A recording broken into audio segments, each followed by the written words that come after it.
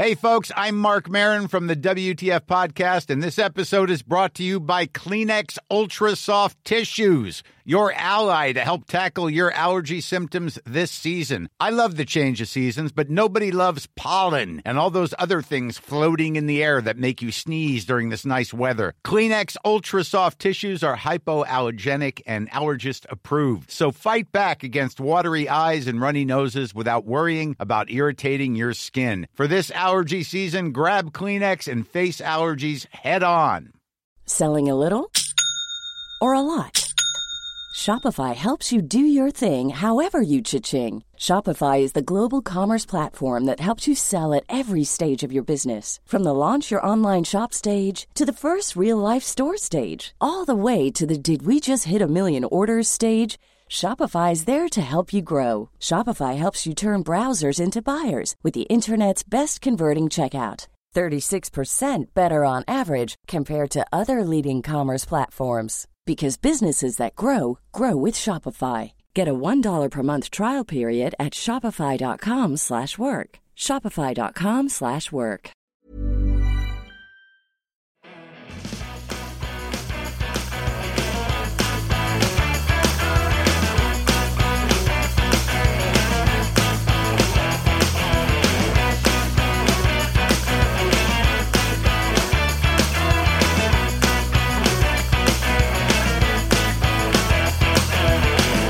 Hello, everyone, and welcome to Kilowatt. My name is Bodhi, and I am your host. And on today's episode, I sat down with Edwin Xiao, and we discussed how difficult it was to find locations for superchargers in and around New York City. It was a fascinating talk, and you're going to enjoy it a lot. So let's go ahead and welcome Edwin to the show. Edwin? Thank you. It's a pleasure to be here, Bodhi, and thanks for letting me on. A few weeks ago, you happened to email me and you said that you were part of that initial team of Tesla employees that installed superchargers around New York City. Before we get into that, though, I do want to just kind of get an idea. What years did you work for Tesla? When did this all take place? And then what was the feel of the company while you were working for them at that time? Sure. Towards the end of 2017 to the beginning of 2021, I was at Tesla, part of their supercharging team. It was like a 9-interview process where you had to interview everyone from, your fellow colleagues, your manager, all the way to the head of supercharging for the world at that time. And then you're also in contact with other executives. So it was a long process. It took about 4 months to interview for Tesla. Prior to that, I had just recently finished my venture at providing housing for international students in New York City, and was looking to go back into something a little bit more structured. And I joined the team in December of 2017. What drew you to the supercharger team? So I have a very unique background, different from everyone else on the team. A lot of people were mechanical engineers, some sort of type of engineering background. I do have that as well. I have a master's in construction management from Columbia and New York University with a minor in civil engineering. My undergrad was in Boston College in finance and economics. And I worked mostly for real estate development companies and construction companies. I was the head of construction management for the largest Marriott developer in New York City. Did that for 5 years, and ran my own real estate company for about 7 years. So, I have like a little bit of a mixture of what they were looking for, because they wanted someone who could talk to the real estate people, but also had that technical expertise as well. Okay. So it sounds like your role there was to be a translator from the geek side of things to the business/government side of things. Right. I did end up studying electrical engineering while I was at Tesla. But yes, when they initially hired me, it was to basically put these projects together, which seemed a little bit sophisticated. In other companies who probably have multiple people doing it, here they wanted, like, let's say, one person to run an entire deal from start to finish. Okay. So before we jump into this, because we were talking before we started recording, this could be very, very confusing to the layperson who doesn't deal with this kind of stuff at any level, right? even if you're in government, this still could be confusing. So you suggested that you give a little context. I think that's a great idea. Why don't you give us some context before we jump into like the meat of our questions? Okay. So the goal of the Tesla supercharging program was to provide charging infrastructure as almost like a marketing strategy at first to entice people that were feeling range anxiety to buy electric cars. Now, most of the questions that people get before they purchase electrical cars, where do we charge? So in response to that, it was initially part of their marketing budget to basically provide supercharging for their customers. So the mission was to basically to eliminate or at least to lessen the blow of not having such a wide range of options to charge cars on the road. Okay. So when you started on the team, was there superchargers around New York City at all, or? So when I started on the team, and it's a very small team, for New York City, we had, for the tri-state area, we had 3 people initially. Throughout the country, we had like less than the number of states, so less than 50 people at that time. And we had supercharging in a couple of the garages. We had really good connections with like some of the garages in Manhattan. But it was like you had to pay for it, and it would cost you extra money just to park there, and then you would get a charge. Okay. Was that level 3 DC or is that level 2? That's supercharger. However, there were 2 types of superchargers. Now you had urban supercharger, and you also had the regular superchargers you see on the highways. The urban supercharger was a lot slower. I forget what the output was, but we were space limited there. So you can't have these giant, infrastructure components in like small, cramped New York City garages. So we had to make it a lot slimmer. We had to also, condense the footprint of it, just pass through permitting. So yeah, it was called an urban charger for anything which was in like a garage indoor setting. Okay. And then you kind of touched on this a little bit, but New York City is huge. I mean, there's very dense urban areas, and then there's some of those outer boroughs which aren't quite as dense, but would still be a big city throughout most of the United States. Yeah. What were some of the challenges for installing those superchargers? I would say in Manhattan, the biggest challenge there was finding a place with space. So we were looking at a lot of our garage partners, and, we could only do urban charging, but we wanted to do like regular charging there. One of the places we were looking at were undeveloped sites, but then let's say there's like a McDonald's near Columbia University, and it's an undeveloped site, and we have enough space to do supercharging. By the time the deal comes together, which may take anywhere from 6 months to 2 years, that site gets sold, and then we lose the deal. Because of the scarcity of space, undeveloped properties get interested in putting supercharging there, but then you lose it because real estate development costs and real estate development profits are so much higher. And here it's basically only an amenity to the site, so you get knocked off. And so, like in Manhattan, it was finding suitable charging there. We did end up finding in the northeast side of Manhattan at this site where Target is.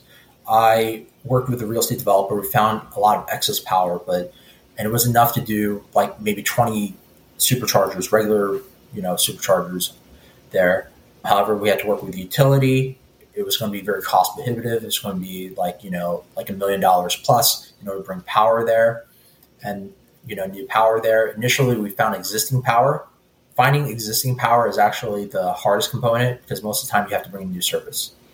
There, we found in the northeast of Manhattan existing power, but they needed it for like these high-rise apartment buildings that they were intending to build it on, and they didn't want to use that existing power. So then we had to bring in a new service, and new service was possible, but it would cost because of all these intricate runs, it would cost $1 million plus to bring it there.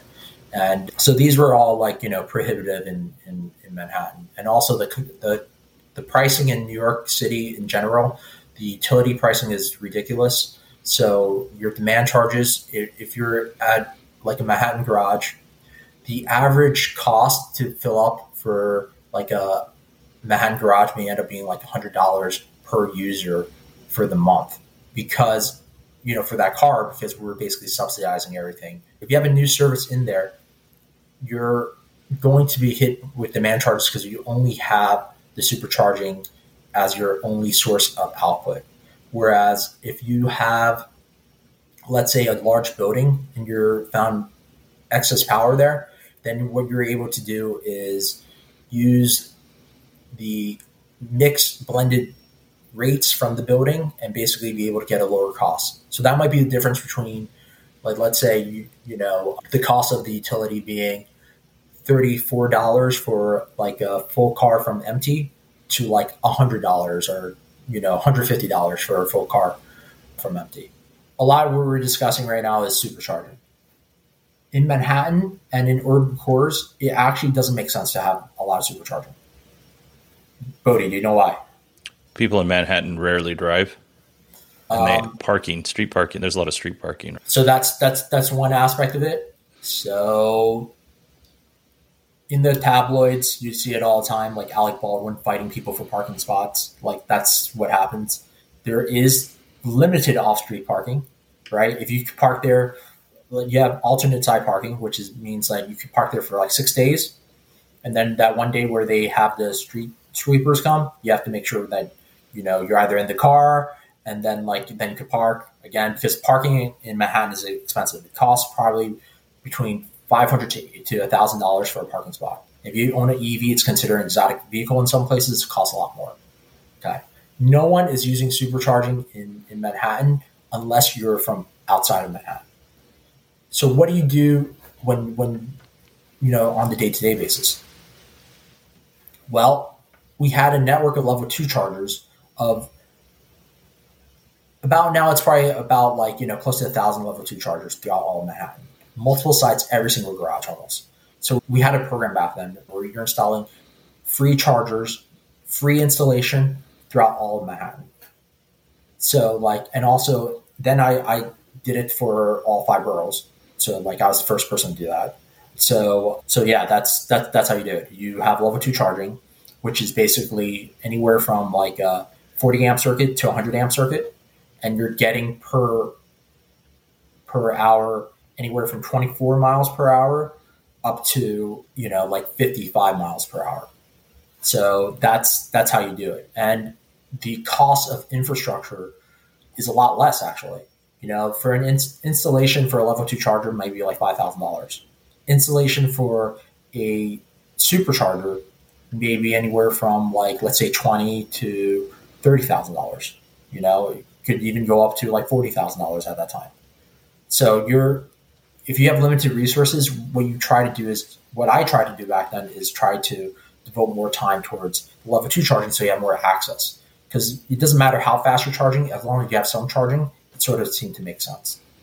So was the marketing pitch on the free land to the property owner, was it you have a business, like say it's a restaurant or a Target, and people are going to come here specifically because they can charge? Or was there something else to that? I mean, that seems like the most obvious one. So, yeah, how I would structure it is I would say to them, we could bring you these customers that are almost forced to come to your property because you're a large dot on the map. And, when they get out of the car, they're going to grab something to eat, use the facilities. And these are people that could afford cars that are, $80,000 plus. So do you feel that it could be helpful for you? Of course, they're going to say yes. And it's okay, if I could get you a lot of these customers, would you be willing to, in exchange for that, offer us the land? Because we're not going to be able to capture the value of the new business that we're bringing in.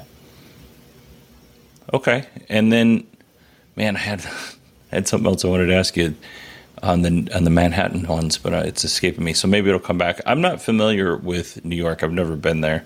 Yeah. What's the next biggest borough that you would have to install these in? Brooklyn was where we had to find sites as well. And the first site that we had at the Brooklyn Botanical Garden, again, we met through our garage operators, GMC. Bringing power there was a pain. We were finally able to get it open a couple years later. So I was scouring everywhere. In Brooklyn, there's like a large site where the former Toys R Us site is in Sheepshead Bay area, near Bensonhurst area. And we were working on those deals for like 2-3 years. And with some type of success, but then ends up being like, large negotiations. They wanted, a lot of rent. So that deal eventually ends up dying. There's one near where I grew up in Starrett City.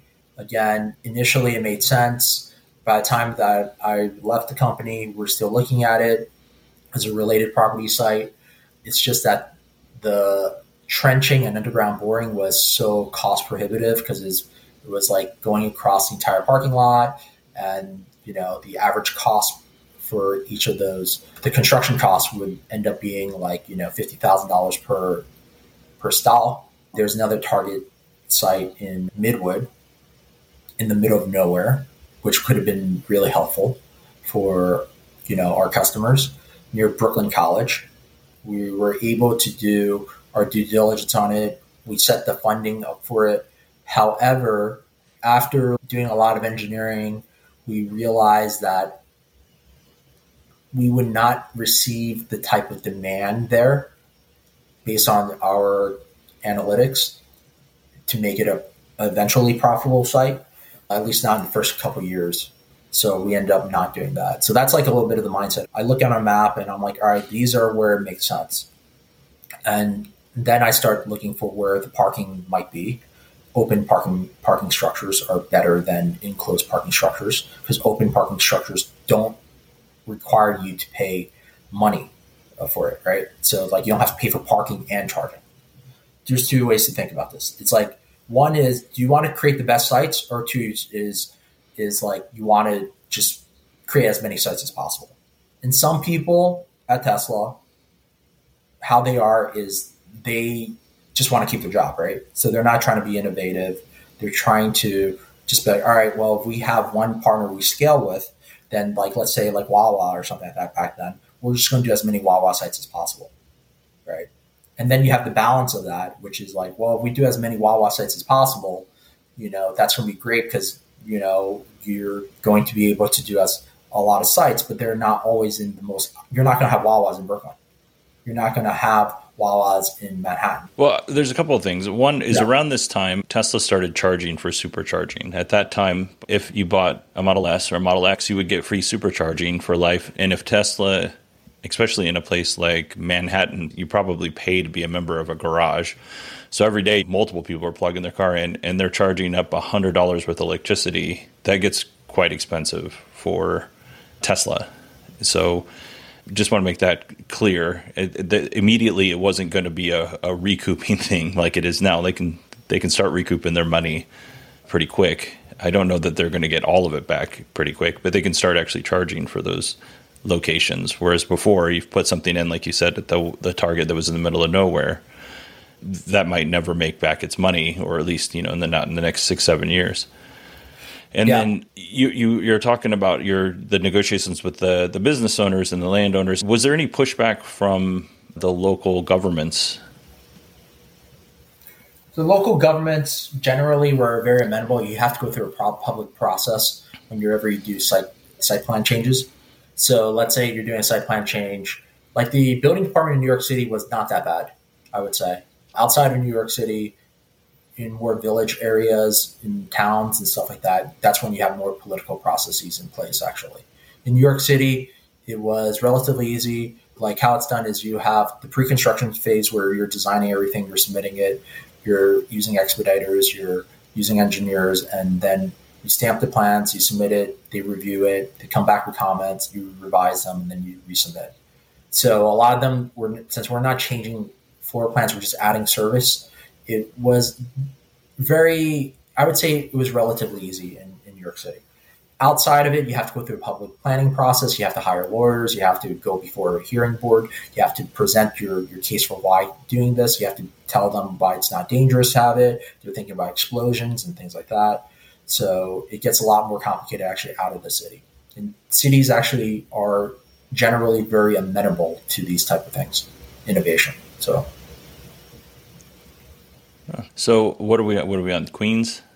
For Queens, it's a suburban type of community in New York City. So we're looking for places where we could find, shopping centers that had outdoor parking. One of the sites that I looked at was in Flushing. Flushing, I saw, was like a growing location. It's near the LaGuardia Airport, and we were able to work out a deal with a developer there, F&T Development. So I always look for places where it sort of made sense, where if someone goes in there for, let's say, an hour, it would be relatively affordable. So at that time in Queens, I think it was like $2 an hour. So they could charge it for like 2 hours, and then they could leave and just only pay like a $2 charge, get something to eat, and then come back. So that's a place in downtown Flushing that I found. And that's what I was always looking for, is places that are affordable and made sense, close to LaGuardia Airport. Queens and Brooklyn, you would have some of that as well, but you would try to look for at least, again, these parking garages are these outside parking structures. And then in Staten Island and in the Bronx, you have a lot more land, and you're definitely looking for something which is outside. In Staten Island, you're going to have charging at home, actually. You're going to have home charging more likely because you're going to own a house. In Queens, you might own a house, you might live in an apartment. It's like quasi. And same thing in Brooklyn. In the Bronx, you're most likely going to own a house as well. Based on what you know now, is there anything that you think, with the current technology and the NEVI funds and all that other stuff, would you do it differently? And if you would do it differently, what would you do? It was really complicated process, as you can imagine, right? So we're dealing with all these like super savvy real estate developers throughout the city. It's, no one wants to give up free land. No one wants to even talk to us because at that time we're still relatively new.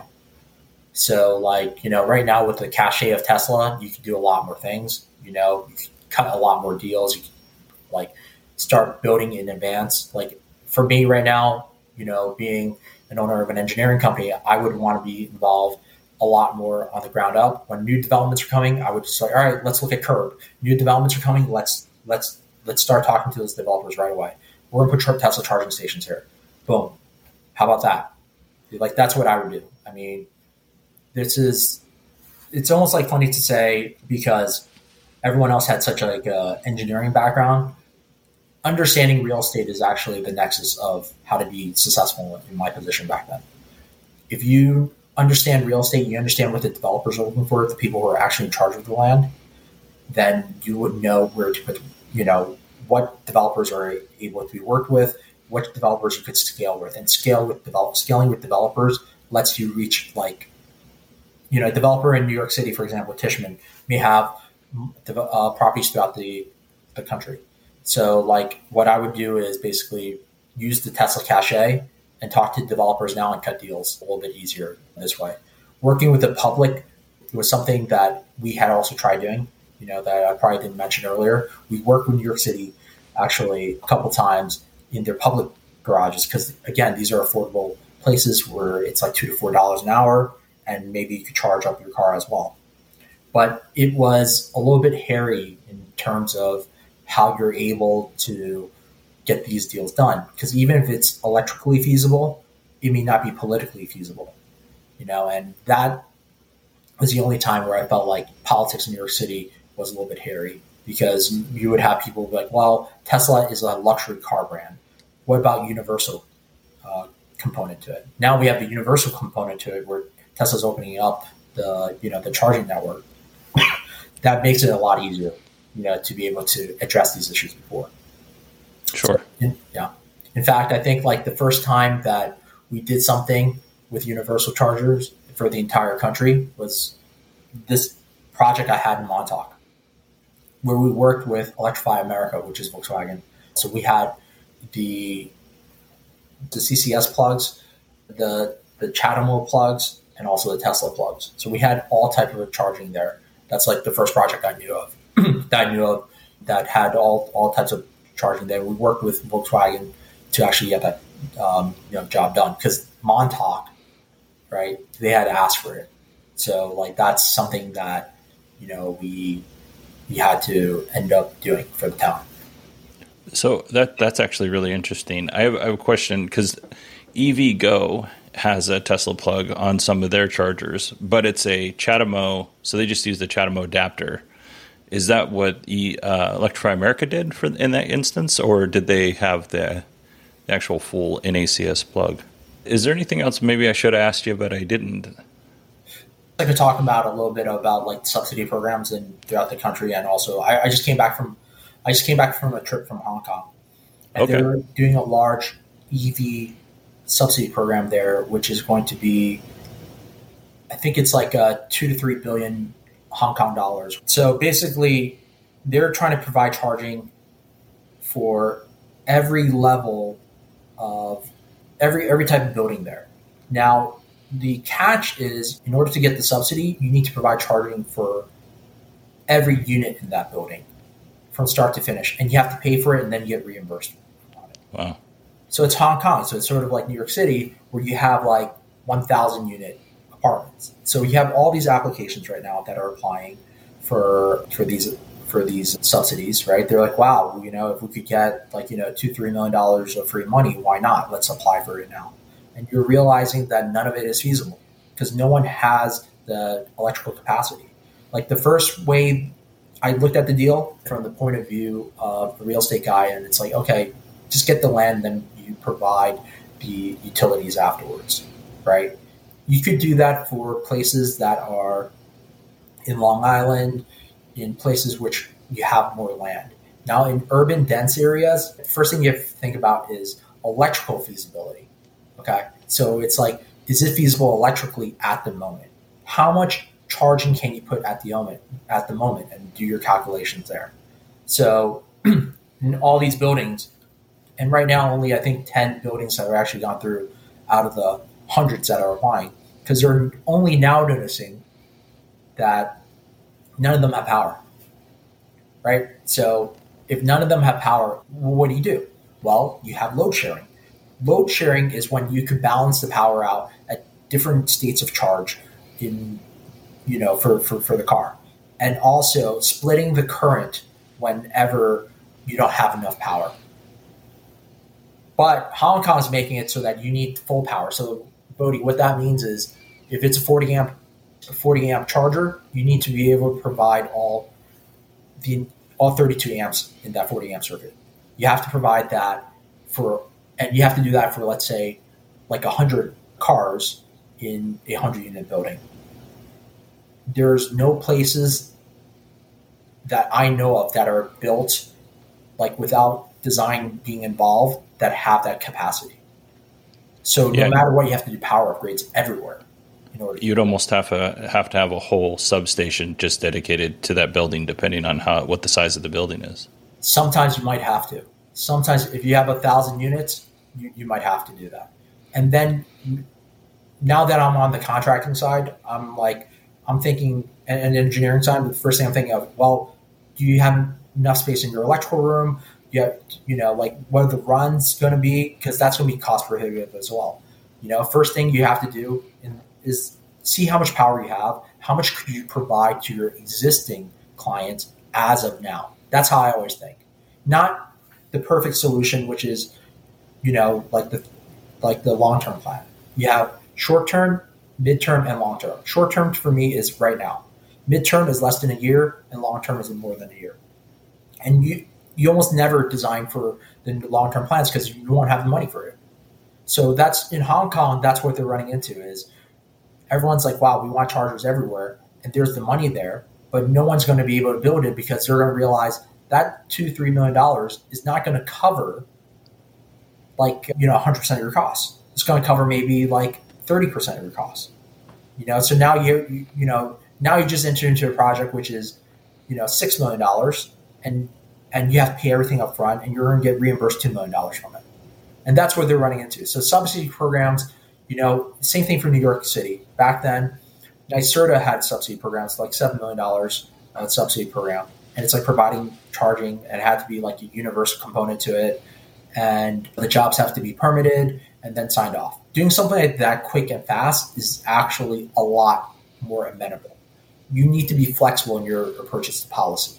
When you're being inflexible, or when you don't have engineers at least assisting in the analysis of this, that's when you run into these issues. So it's like you can't get the money out fast enough.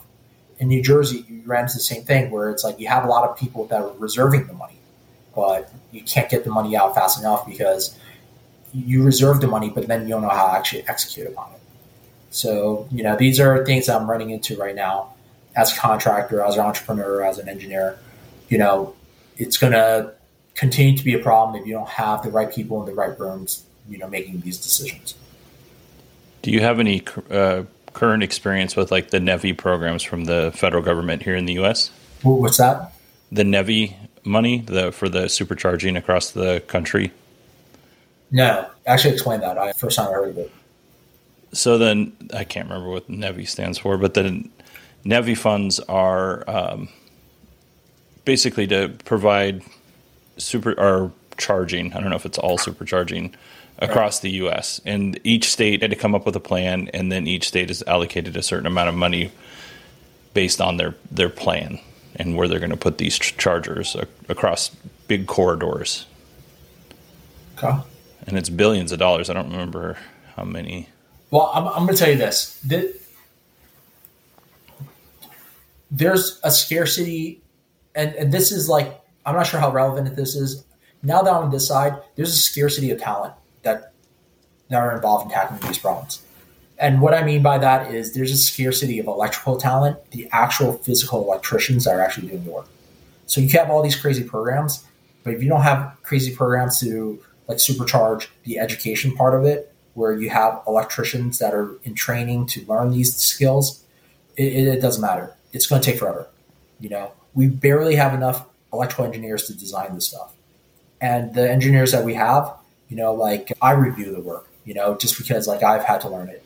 And it just takes a lot of training to get these programs executed on. It doesn't matter how much money you're throwing at the problem if you don't have in parallel some sort of way to get these things done. So I think that's the problem with these government programs. I'm working on some projects right now in Mountain View in California, in San Diego in California, and we're running into that too, where the subsidies are there, but people are really sitting on their hands in terms of how to actually get these things pushed, right? Because you have to think about how to get any deal done and the people that it involves, right? So let's say you have smart guys, you have people like you and people that like you who listen to your podcast, and let's say they're like either an engineer or they're a landlord. Okay. Those are two stakeholders. Okay. So, and then you have like, let's say the OEM or the manufacturer's rep that's selling the charger. Okay. After that, you have the engineer that designs it, and then you have the electrical contractor. And then you have the municipality and the utility. So you have at least 7 stakeholders here. Okay. And at the end of the day, I realized the electrical contractor now has been what used to be an antiquated position to a position of power. Because what I do right now is I do a lot of design build projects for that reason. Because all 6 other stakeholders don't actually want to talk to the electrical contractor because he might be a guy who not that well educated, like a guy who dropped out of high school and just landed into that job. And you're having him to make these advanced calculations and design for you, things like, to push to market, right? Because you're like, all right, I want charging stations here. And that guy may be good for, let's say, installing a charging station at your house without a permit. Okay. But that guy is not going to be good for installing, let's say, 50 chargers in a fleet facility, which I've done recently for like Avis.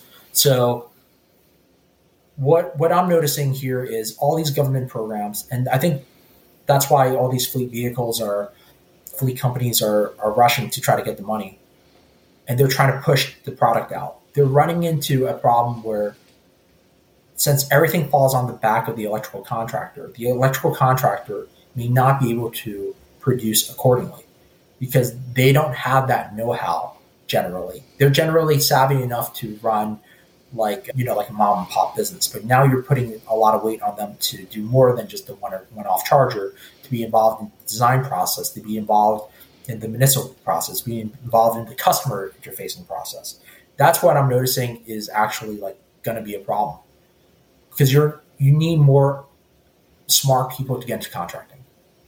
At the end of the day, you need more like people with construction backgrounds, but actually understand people to be involved, because you're putting too much weight on the electrical contractor who is not capable of juggling so many balls in the air. So that's what I'm noticing right now. All this money being thrown doesn't mean it's going to be pushed out faster. It's going to be a lot of broken promises. That's what's going to happen in Hong Kong. That's what's going to happen in California. That's going to happen nationwide. You're not going to get the labor force. You're not going to be able to mobilize the labor force fast enough. So, yeah. I think that's a good point, in that most government-funded projects end up with some waste. And to your point, I don't know that it's anybody that's out there that's trying to defraud the government. There's certainly people who do. But it's more of this is a monumental task that many people on many stakeholders on all sides have maybe never even attempted at this scale. So I do see the broken promises. I mean, we had, fiber put in with federal funds throughout the United States, and then they just left it dark. And now these fiber companies are capitalizing on that and charging buku bucks for fiber internet. And we're left paying the bill. We paid for it to go in the ground, and now we're paying to use that fiber. So I get what you're saying there. Well, Edwin, is there anything that you would like to promote? I'm the CEO of UltimaLighting.com. We're an electrical contracting and engineering company.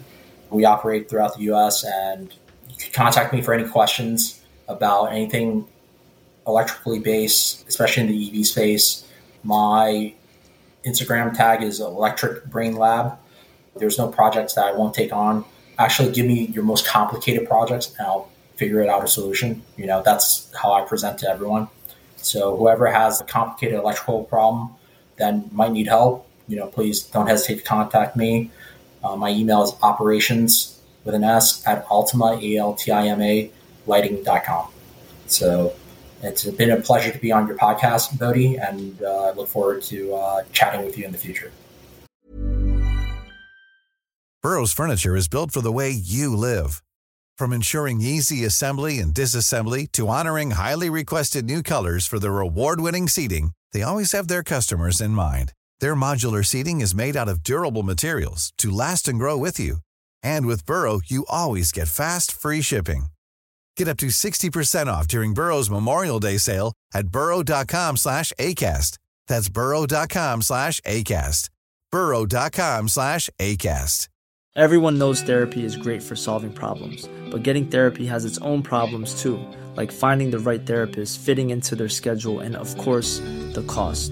Well, BetterHelp can solve those problems. It's totally online and built around your schedule. It's surprisingly affordable too.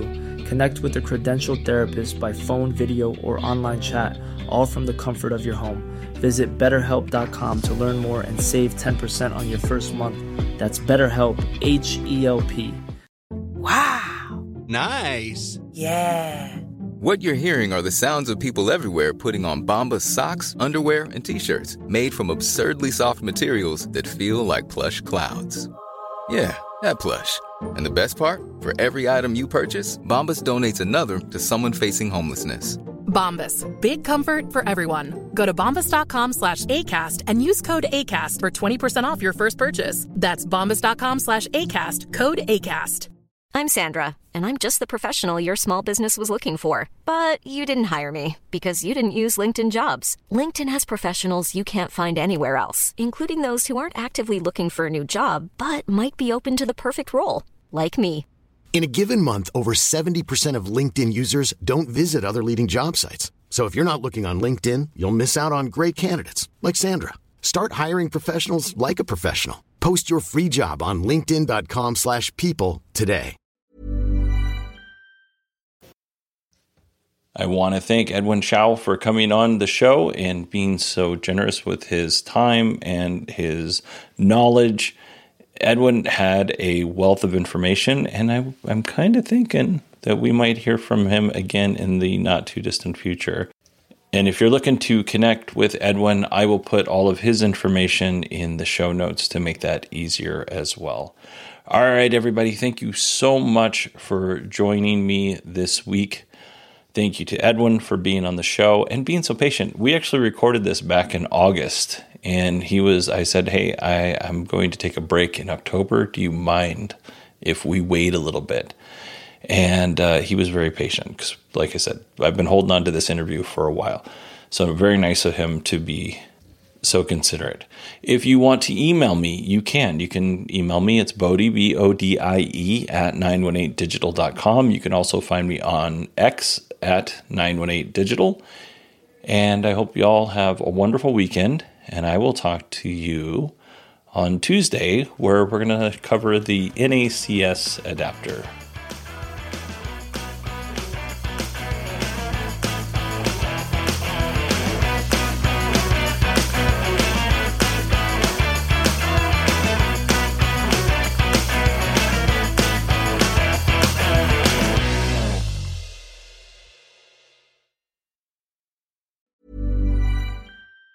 Planning for your next trip? Elevate your travel style with Quince. Quince has all the jet-setting essentials you'll want for your next getaway, like European linen, premium luggage options, buttery soft Italian leather bags, and so much more. And it's all priced at 50 to 80% less than similar brands. Plus, Quince only works with factories that use safe and ethical manufacturing practices. Pack your bags with high-quality essentials you'll be wearing for vacations to come with Quince. Go to quince.com/trip for free shipping and 365-day returns.